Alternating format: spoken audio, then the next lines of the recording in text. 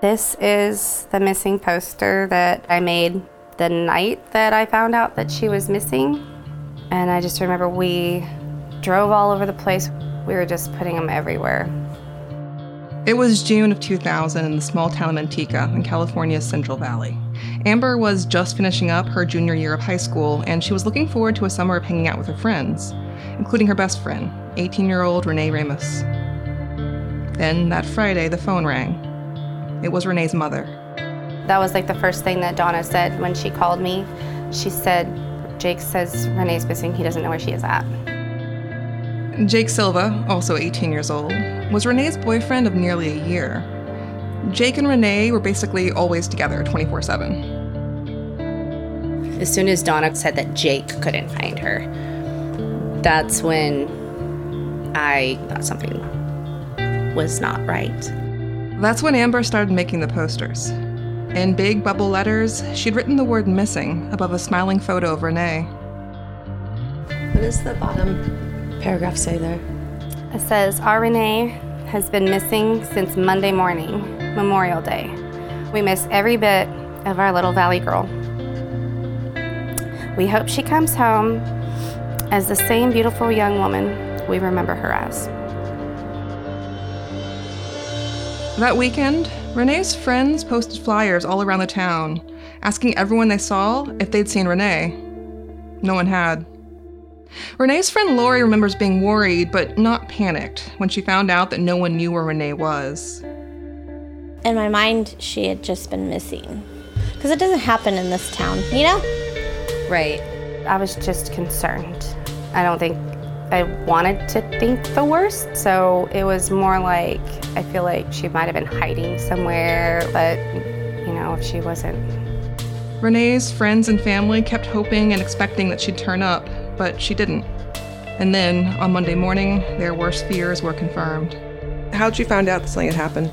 My mom called me and said, "Lori, the police found a body of a girl and they think that it's Renee. Like, they're pretty sure it's Renee." And I just remember crying. 3 people were arrested for the rape and murder of Renee Ramos. One of them was her boyfriend, Jake Silva. But until recently, Renee's friends hadn't known there might be reasons to question whether Jake and his co-defendants had actually committed the crimes they were accused of. That's why I'm so confused about everything, because I was so young when all this information hit me. And then, of course, you're trying to move on with your life later on. So I didn't understand anything that was being told to me because it didn't make sense. But, how am I supposed to make sense of this? Right. I just had to accept what came out of it. But I do remember always just being confused about it. All the evidence and everything that was brought up to the surface. I literally remember asking myself, so what really happened? What is the actual truth? This whole time we just believed what we were told. If evidence proves different, it's definitely going to be upsetting. If that's the case. If he didn't do it, who did? Right. That needs to be found. Who did?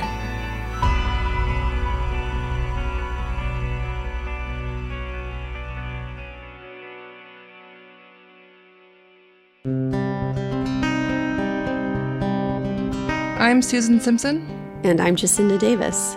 I'm an attorney and investigator. And I'm a true crime TV producer. And this is Proof, Season 2, Murder at the Warehouse. Proof is a Red Marble Media production in association with Glassbox Media.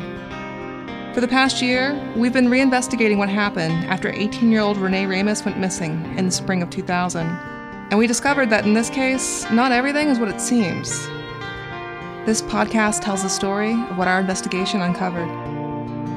New episodes are released on Mondays, and on Thursdays you can catch our sidebar episodes where we talk about the case, talk to guests, and tell you more about what's going on behind the scenes. You can find additional materials about this case, including pictures, exhibits, and videos of people we spoke to on our website at proofcrimepod.com. This is Episode 1, A Spaceship in Manteca.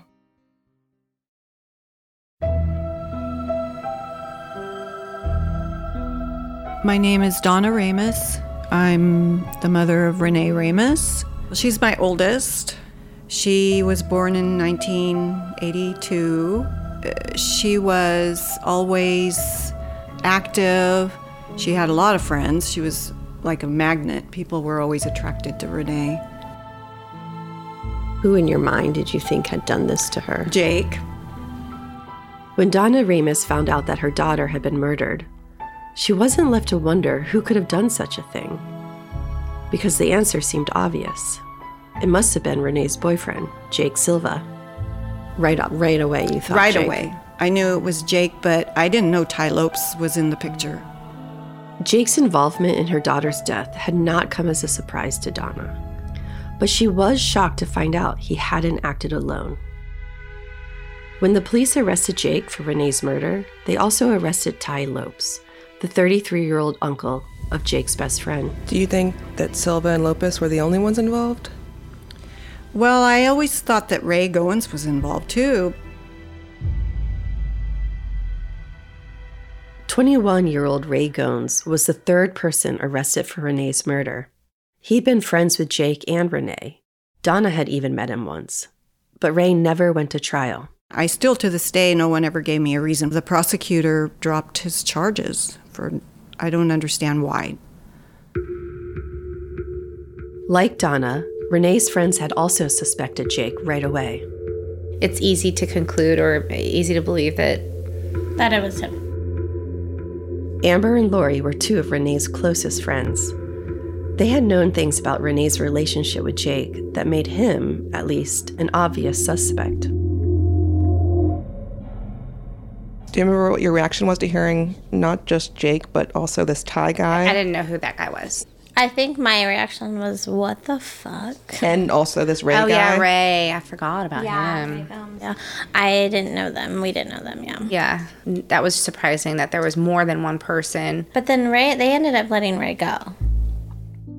The first time Susan and I heard about this case, what immediately caught our attention was the fact that no matter what you believe really happened to Renee, something went wrong here. One way or another, justice was not served, at least not fully. According to the version of events that the prosecutor said was the closest to the truth, there had been at least 5 people in all, maybe more, who had conspired to lure 18-year-old Renee Ramis to her death. But only 2 were convicted, which means most of those involved got away with murder. And there's something else about this case, too, that caught our eye. The prosecutor said that there had been another dozen or so people present when the crime happened. That's always been bothering me. I just don't understand how someone can live their life without coming forward and saying, yes, this is what happened. I mean, even if it was somebody that witnessed it, you'd think that they'd come clean and say, you know, I was there 23 years ago, come forward and say, this is really what happened. Renee's mother, Donna, still lives in Manteca. Anytime she goes to the store or stops at a gas station or goes out to sing karaoke with friends, she could, unknowingly, run into people who were involved in her daughter's death. And it's not just the people she doesn't know that Donna has to wonder about.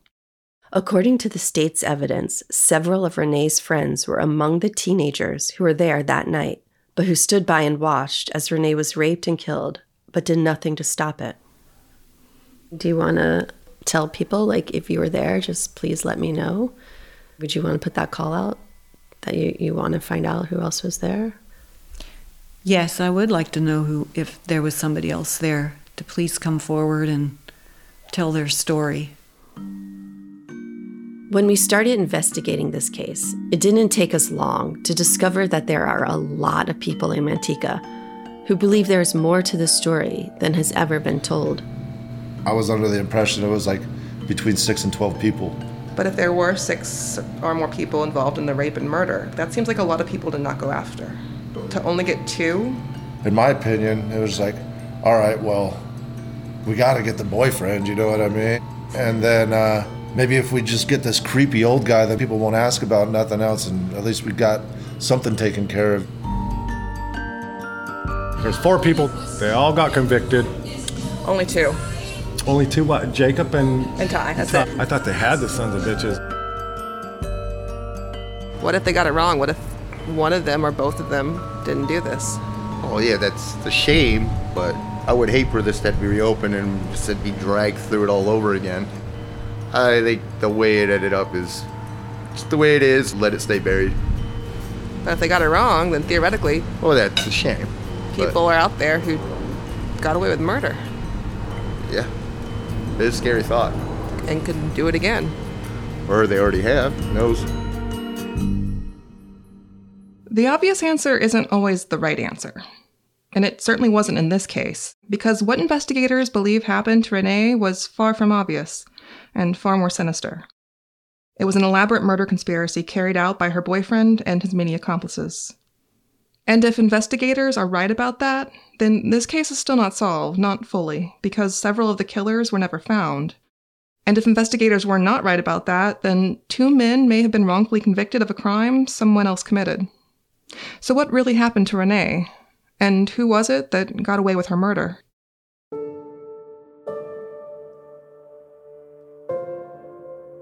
Manteca is known for being a bedroom community. Most of the people who live there work elsewhere.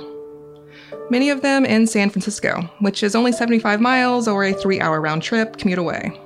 The town's nickname, at least the one that was given to it by city planners, is the Family City. It used to be really boring because there wasn't really much to do. But it was cool because it used to, feel like a safe town. I thought it was fun because we were always on our bikes. Renee's friends Amber and Lori told us what it had been like growing up in Manteca in the 90s. We would ride our bikes everywhere. Yeah, because our parents thought it felt safe. We would go to the park and climb trees. We didn't have cell phones. We had to find each other by riding our bikes around looking for each other. And it was small back then. It's big now. Got real big, real fast. There has been a lot of development in Manteca in the past 23 years. A sprawling labyrinth of subdivisions has now replaced the almond orchards that once surrounded the town. On the weekends, we would go to, the orchard parties. What were the orchard parties? It consisted with, a keg and some Solo cups, and we would meet somewhere, and then we would just follow everybody into the orchards. We just park in the orchard until the farmer found out we were there, and we get chased out. It was fun, though.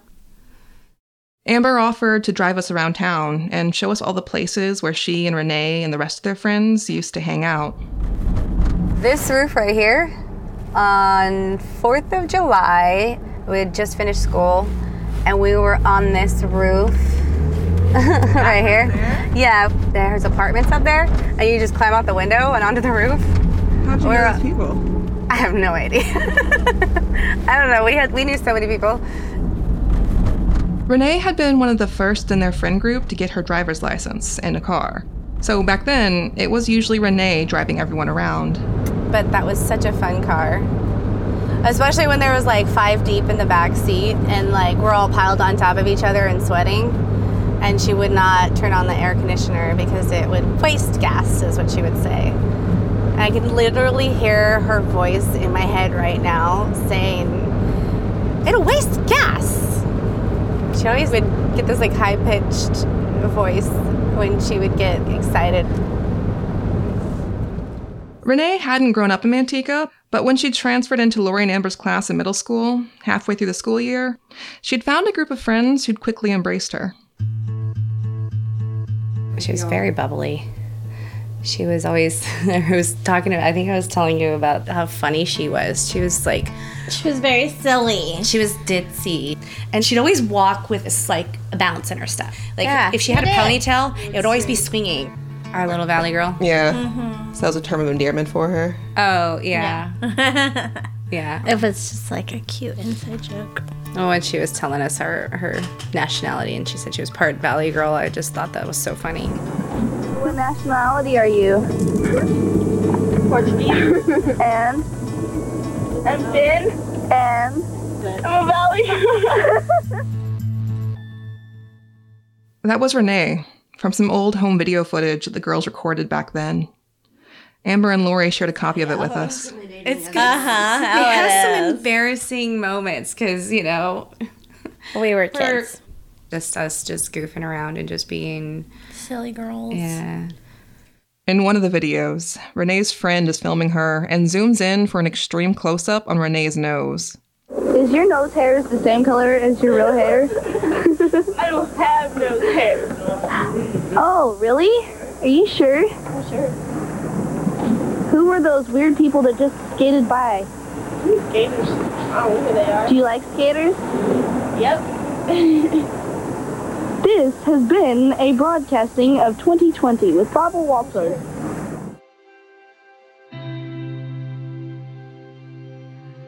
Back in 2000, skateboarding had been a contentious subject in Manteca. It was popular with the teenagers, but a nuisance to just about everyone else.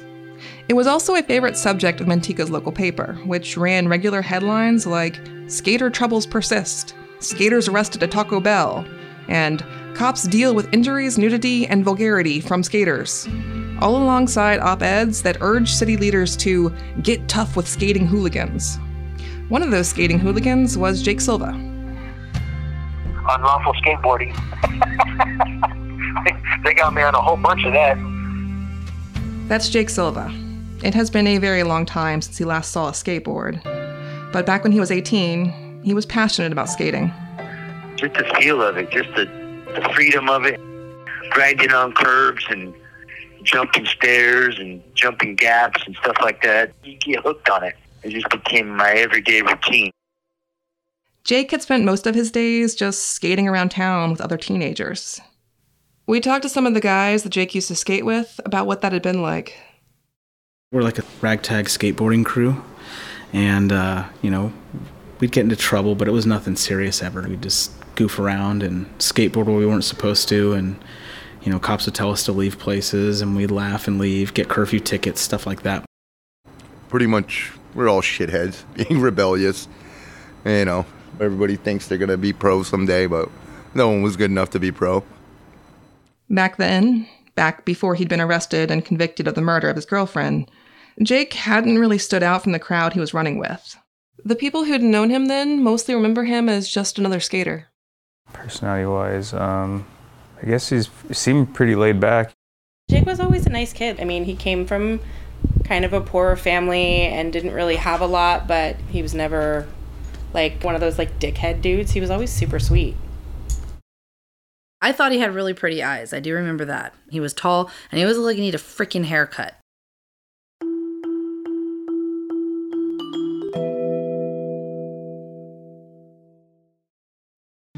Every day in America, 60 million packages are delivered.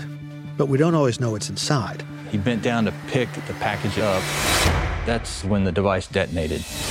Danger is everywhere, and no one is safe in Austin, Texas, as law enforcement hunts a serial bomber for 19 days. From Sony Music Entertainment, Campside Media, and Pegalo Pictures, this is Witnessed. 19 Days. Subscribe on Apple Podcasts to binge all episodes or listen weekly wherever you get your podcasts.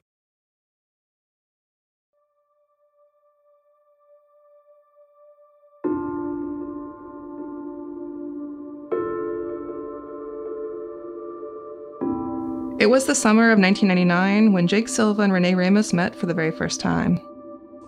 We had a mutual friend named Andrea. That was my friend Robbie's girlfriend. And we were at Andrea's house one day, and Renee was there. And we locked eyes, and it was like, we just clicked, like, bam, like instantly. We clicked big time, like, wow. Was it just love at first sight? Pretty much. It was just, I don't even know the words to say. To Renee's mother, Donna, the relationship between Jake and Renee had seemed to move fast. Well, I remember hearing about Jake from her because Justin was her boyfriend. And one day she just came home from school and she said, well, I'm breaking up with Justin because I met this boy named Jake, and I really like Jake. And I said, oh, Justin's such a nice guy, I'm sure she broke his heart. So when I first met Jake, I liked him. He seemed like an okay kid. He was quiet, very quiet around me, and he didn't spend a lot of time with Renee at home. She got a skateboard. They always took off and just went on their skateboards. So your first impressions were he was an okay kid. He was okay. Mm-hmm. Yeah, not as good as Justin. No. But an okay kid. Yeah, he was okay. He was just kind of quiet. When Jake and Renee met, Renee hadn't been a skater. So Jake helped her pick out a skateboard and started teaching her how to skate. She was learning. She was still awkward on it, but she learned kind of fast. I was trying to teach her how to ollie on it. I was trying to teach her how to do tricks on it. Did she like skateboarding? I don't know. Yeah, she did. I know it was because of me, but I think she liked it once she started getting into it and doing it. As time went on, though, Renee's mother grew more troubled by her daughter's relationship with Jake. I saw a lot of red flags with him because he couldn't even stay in school. So I'm sure he was a troublemaker. I'm not sure what he did, but he must have been a troublemaker. To Donna, it was clear that Jake was not a good influence on Renee. And then another thing, when she did meet Jake, she was just hanging out with Jake because he wasn't going to school. So in her junior year, she didn't go to school very much.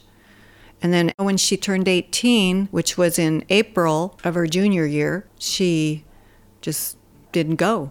Yeah, it's not like you can pick up a 17, 18-year-old and stick them in your car. Like, how do you make that? them stay in school? And, Jake was just a bad influence.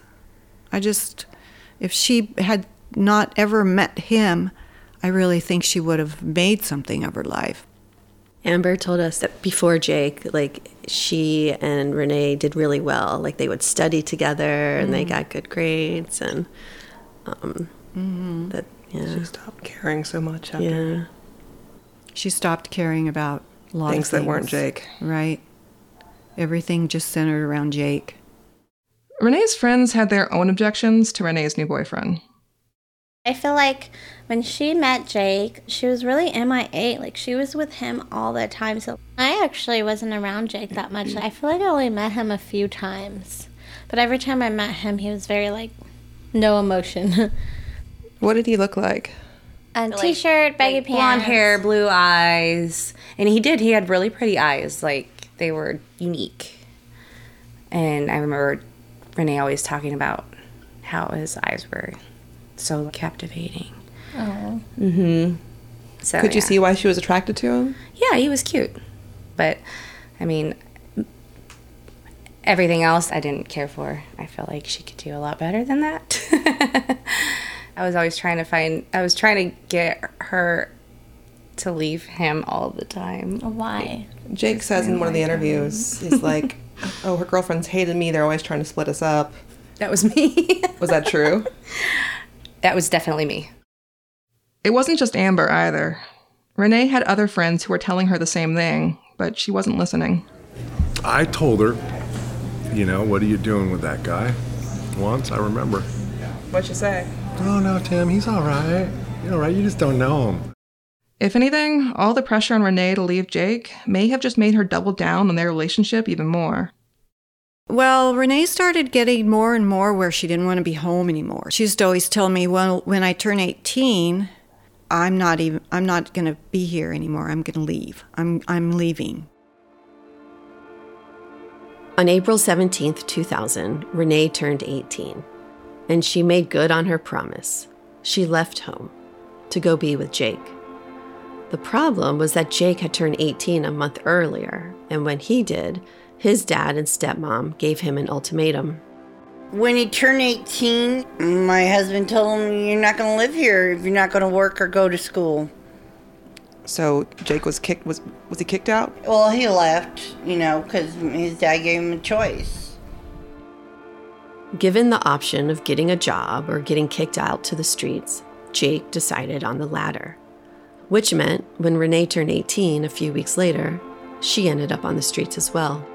It felt like that's what we had to do to be free. That's why we did it, and it was because of me.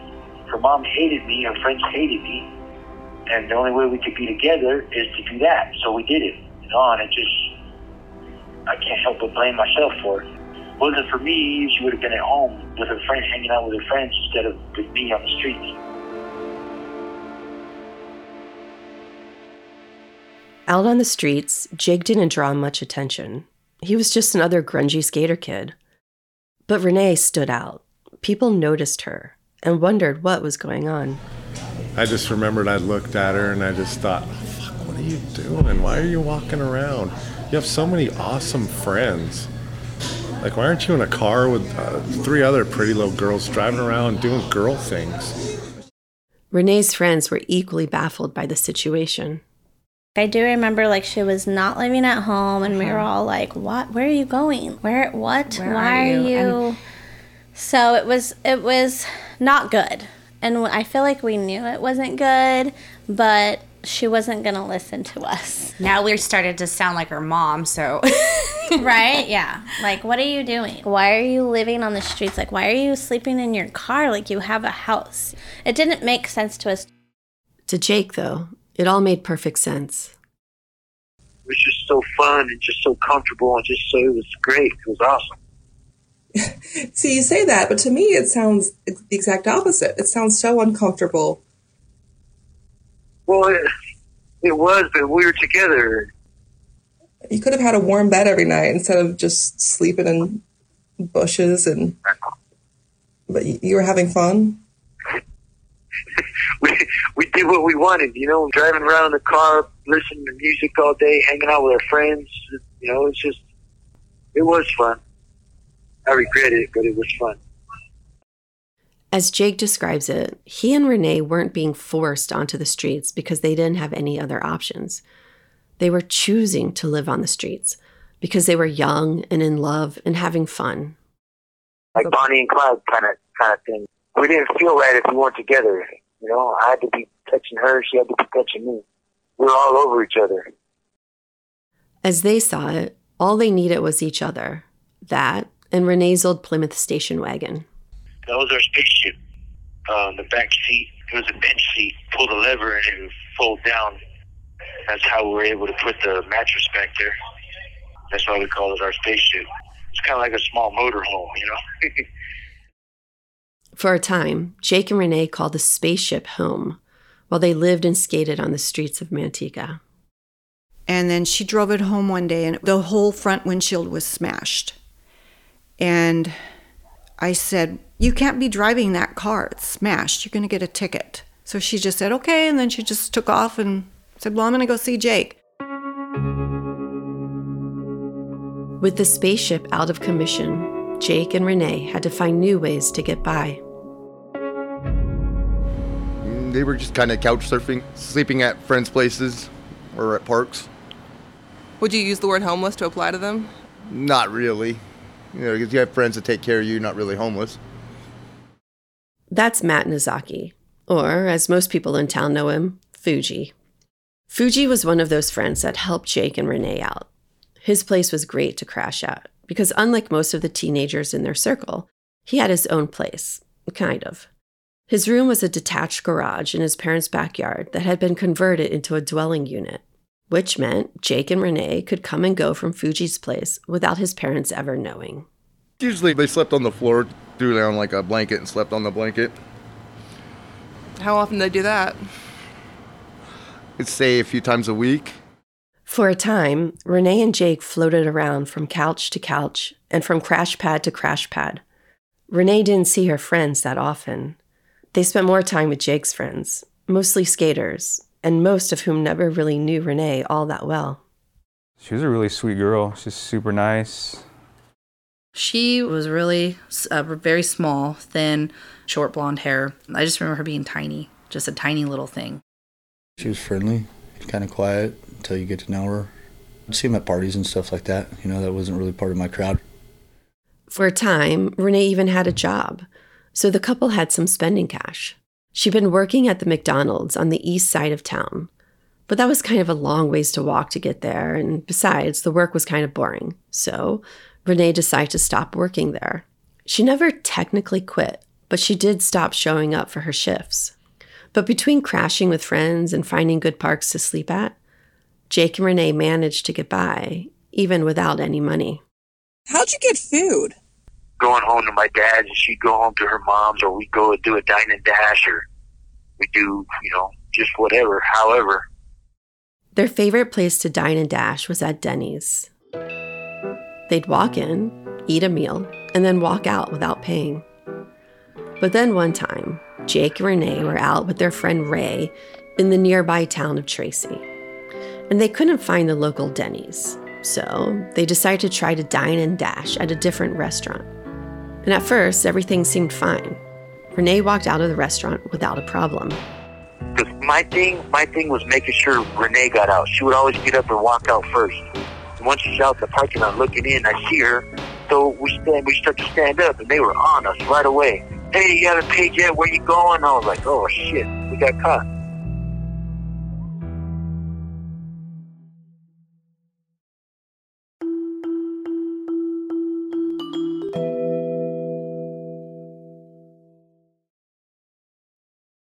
Jake and Ray were charged for the dine and dash in order to pay for the meal they tried to skip out on. We ate like $70 worth of food. Sodas and ice creams and all kinds of shit. It was like 70 or $75 we owed. That's the whole reason why we decided to go to Labor Ready. Although Renee hadn't gotten charged, Jake says the three of them agreed they'd share the cost of the ticket, which meant they now had to figure out a way to get some cash, and fast. Their court date was set for Tuesday, so they decided that the day before, on Monday, May 29th, 2000, they'd go work at Labor Ready. Labor Ready was a temp agency that provided day laborers for work sites around town. And the appeal of working there was that rather than having to wait for a paycheck to come in, they could go work for just a day and then get paid in cash that same afternoon, just in time to pay off their dine and dash bill at court the next morning. Do you remember the last time you saw Renee?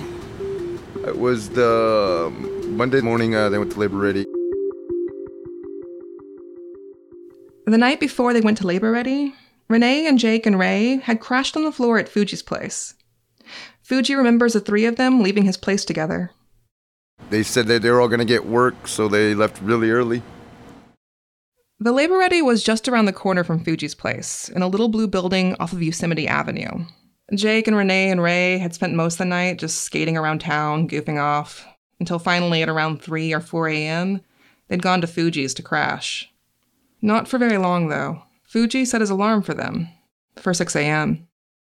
Yeah, you had to get there early to get the jobs, because they hand them out fairly quick, so you gotta beat the rush. You can't just show up in the afternoon and expect to find work. So that's why they were getting there at 6 a.m. Yeah. Jake, Renee, and Ray had made it to Labor Ready a little after 6 a.m. that morning. But that's when the plan began to fall apart. Of the three of them, only Ray had ever worked there before and knew how the process worked, but he decided he was too tired to get a job. He told the others that he was heading over to a nearby park instead, where he knew he could get a blanket and take a nap. Since it was Jake and Renee's first time at Labor Ready, they had to register first, before they could even get their names added to the call list. For Jake, that was a problem. He didn't have a social security card or a driver's license, so he couldn't even sign up for a job at all. That left Renee. The lady at the front desk had her go through the registration process, which took about 20 minutes. Afterwards, Jake and Renee sat down together in the waiting room to see if she'd get assigned to a job site. Then at around 8 or 9 a.m., Jake started to get sleepy too. That's when he made a decision that he says haunts him to this day. He left.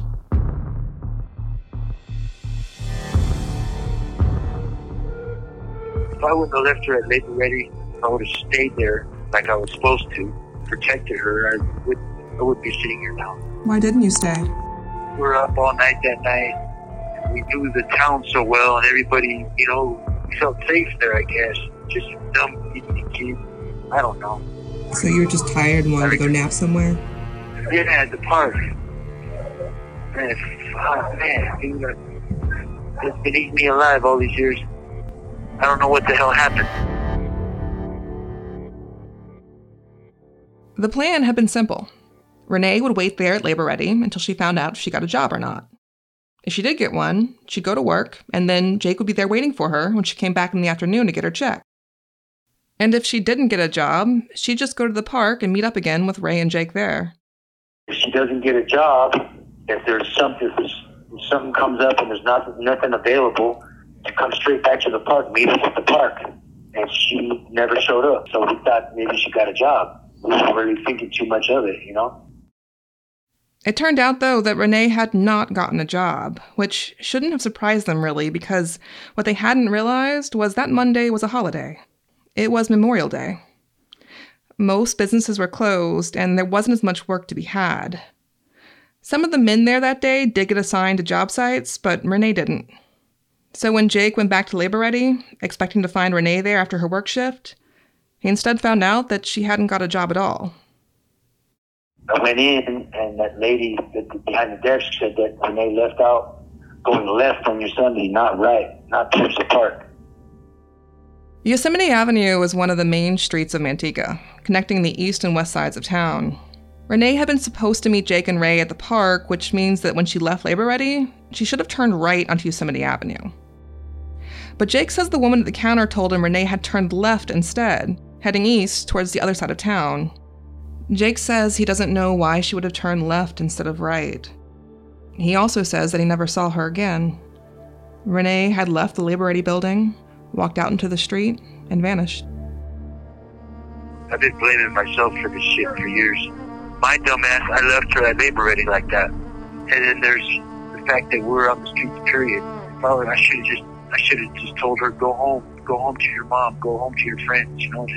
I was the reason why she was out there on the streets, and vice versa. We should have just both went home.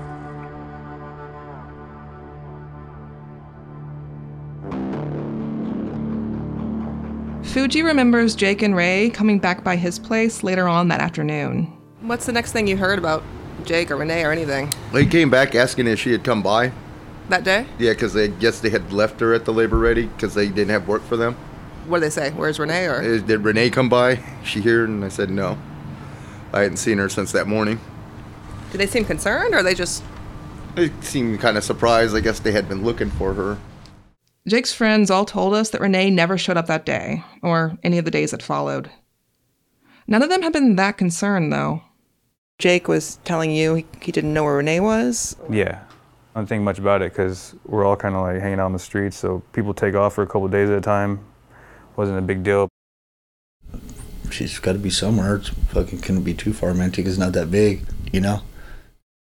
He was always asking if I had seen her or asking if anybody had heard anything. And no one had? Nope. We had no idea where she was. I just figured maybe they had gotten in an argument or something. She was trying to teach him a lesson, or who knows. This kind of stuff happened all the time between couples. It wasn't until Thursday, June 1st, 3 days after that morning at Labor Ready, that Renee's family found out something might be wrong.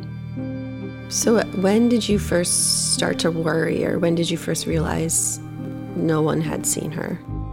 Her job at McDonald's, they called me. She said, you know, I'm kind of concerned for Renee because her boyfriend Jake is here. He keeps coming in and asking if she's been to work.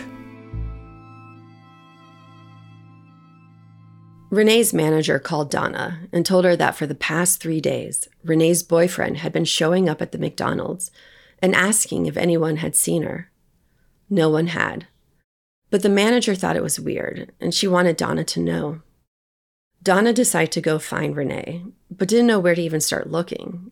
She didn't know any of the new skater friends that Renee was hanging out with. Then Donna's mother, Renee's grandmother, remembered that a couple weeks earlier, Renee had stopped by home to do some laundry. Afterward, she'd asked her grandmother to drop her off at her friend Fuji's house. That's how we knew where Fuji lived. So I said, let's go over Fuji's. We got to find her. When we got to Fuji's, we pulled up and Ray Goins was there. Fuji was sitting there on the sidewalk. Jake wasn't there. I have no idea where Jake was. And I just thought, something's off here. These kids they're not straightforward with me. Something's going on. So I was like, where's Renee? When did you guys see her last? And they just acted like, we don't know. We haven't seen her. Ray told Donna that they'd dropped Renee off at the Labor Ready on Monday morning, 3 days earlier. But he said they hadn't seen her since. 2 days later, on Saturday, June 3rd, when Renee still hadn't turned up, Donna went to the police station and filed a missing person report. So when I went to the police department, they just kind of, well, sorry, well, she's 18. The whole weekend went by.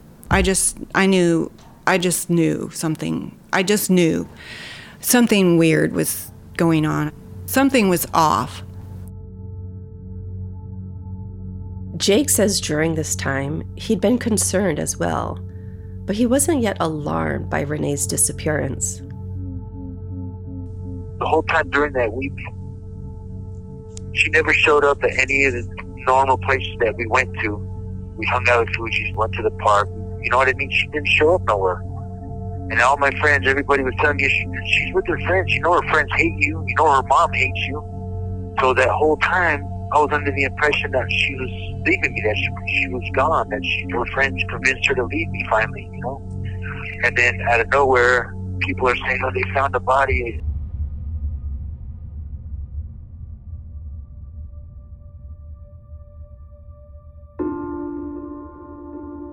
On the morning of Monday, June 5th, 1 week after Memorial Day, when Renee had been seen walking away from Labor Ready, Renee's family was out searching for her. And then my mom and my mother-in-law came home and they said, we were at Labor Ready. Labor Ready just told us some horrible news. They just found a body at Home Depot construction site. A small female. And so right away all three of us just started crying. We just all just got in a group hug and we just started crying because I just knew. I knew then. I just knew. A small female body at the construction site. We all, just three of us knew, so we just stood out there and just cried. That was the worst day of my life.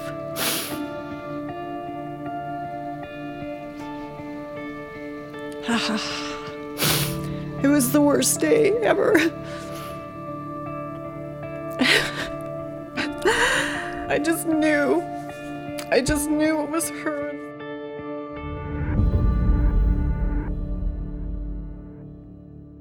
Next week on Proof. He goes, hey, I think I found a dead body. I said, what? He goes, yeah, come here. And so I grabbed the insulation with it and pulled it back. And I looked at her and I looked at him and I said, it's just a mannequin. I told him that she had a black eye. She had a black eye about 2 weeks before she was murdered. Instantly, everyone thought it was him. Fingers pointing at him right off the gate. Jake? Yeah. Eventually, I would have got over it and would have been fine. Just at that time, it was really bad. I had a lot of guilt. Felt like what I did spurred what happened to her. I really felt like I may have stirred up something that led to her death. Do you honestly think it's me? Yeah, I think there's a pretty good chance it's you. Why? Why would I kill my own girlfriend?